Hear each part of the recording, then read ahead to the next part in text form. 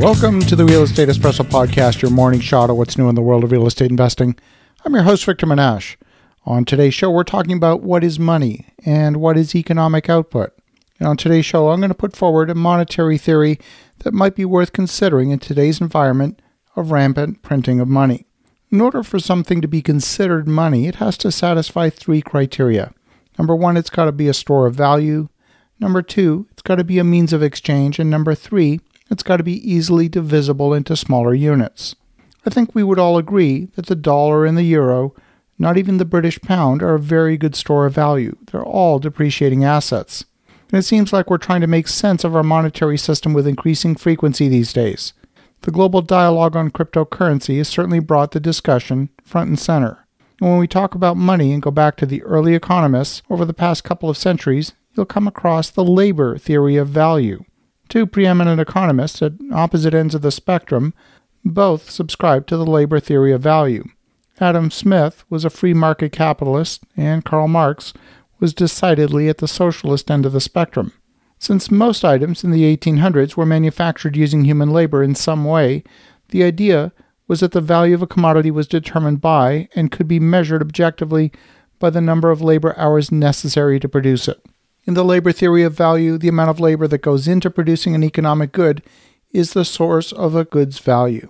This theory said that an item that took twice as much labor to produce should be worth twice as much, and therefore should cost twice as much. But today we can easily separate the notion of cost and value. Tying value strictly to labor input clearly misses the notion of value to the end customer. Should a glass of water be free, or is a bottle of water fairly priced at $1?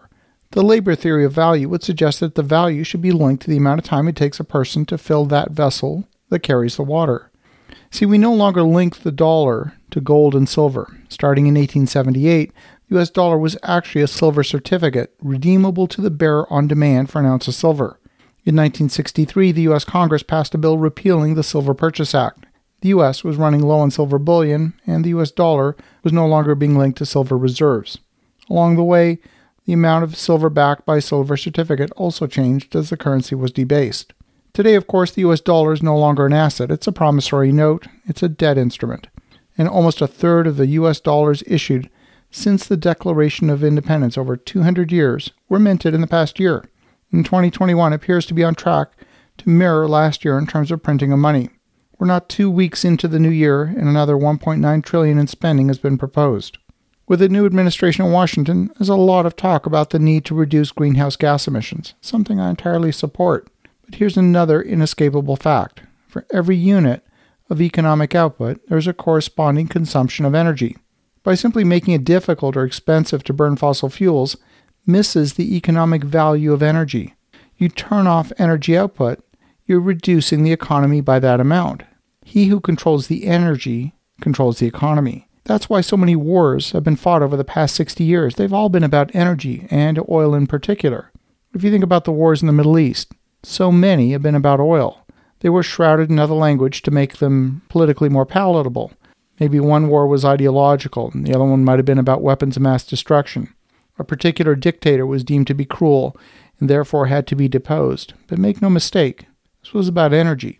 So energy is money. You can't accomplish anything in today's economy without energy. So why are we not using units of energy as a means of exchange? Why are dollars not a claim on units of energy? I'm not suggesting we barter with lumps of coal or a cup of gasoline. That's about as convenient as a bar of silver. But we can have units of currency that are paper money or even digital money. But what if that was tied to a unit of energy instead of just being some figment of someone's imagination? You could actually print money by setting up a solar array. And you could print money by delivering the equivalent of a barrel of oil. Since economic output is inextricably tied to energy, and units of energy are universally understood, a kilowatt hour of energy is the same amount of energy in the US, Russia, Japan, or Antarctica. It doesn't matter whether you drive on the left or the right-hand side of the road. It's the same if your language uses the Roman alphabet or Chinese characters. Energy is the great equalizer. Energy is required to produce food. It's required to transport goods to market. It's required to listen to this podcast. And even those people who are using computers to mine for Bitcoin are aware of the energy consumption and whether their computer uses more energy to mine a Bitcoin than the Bitcoin is worth. When our monetary system collapses, and it will, it's going to be reset with some new monetary system that hopefully the population has confidence in.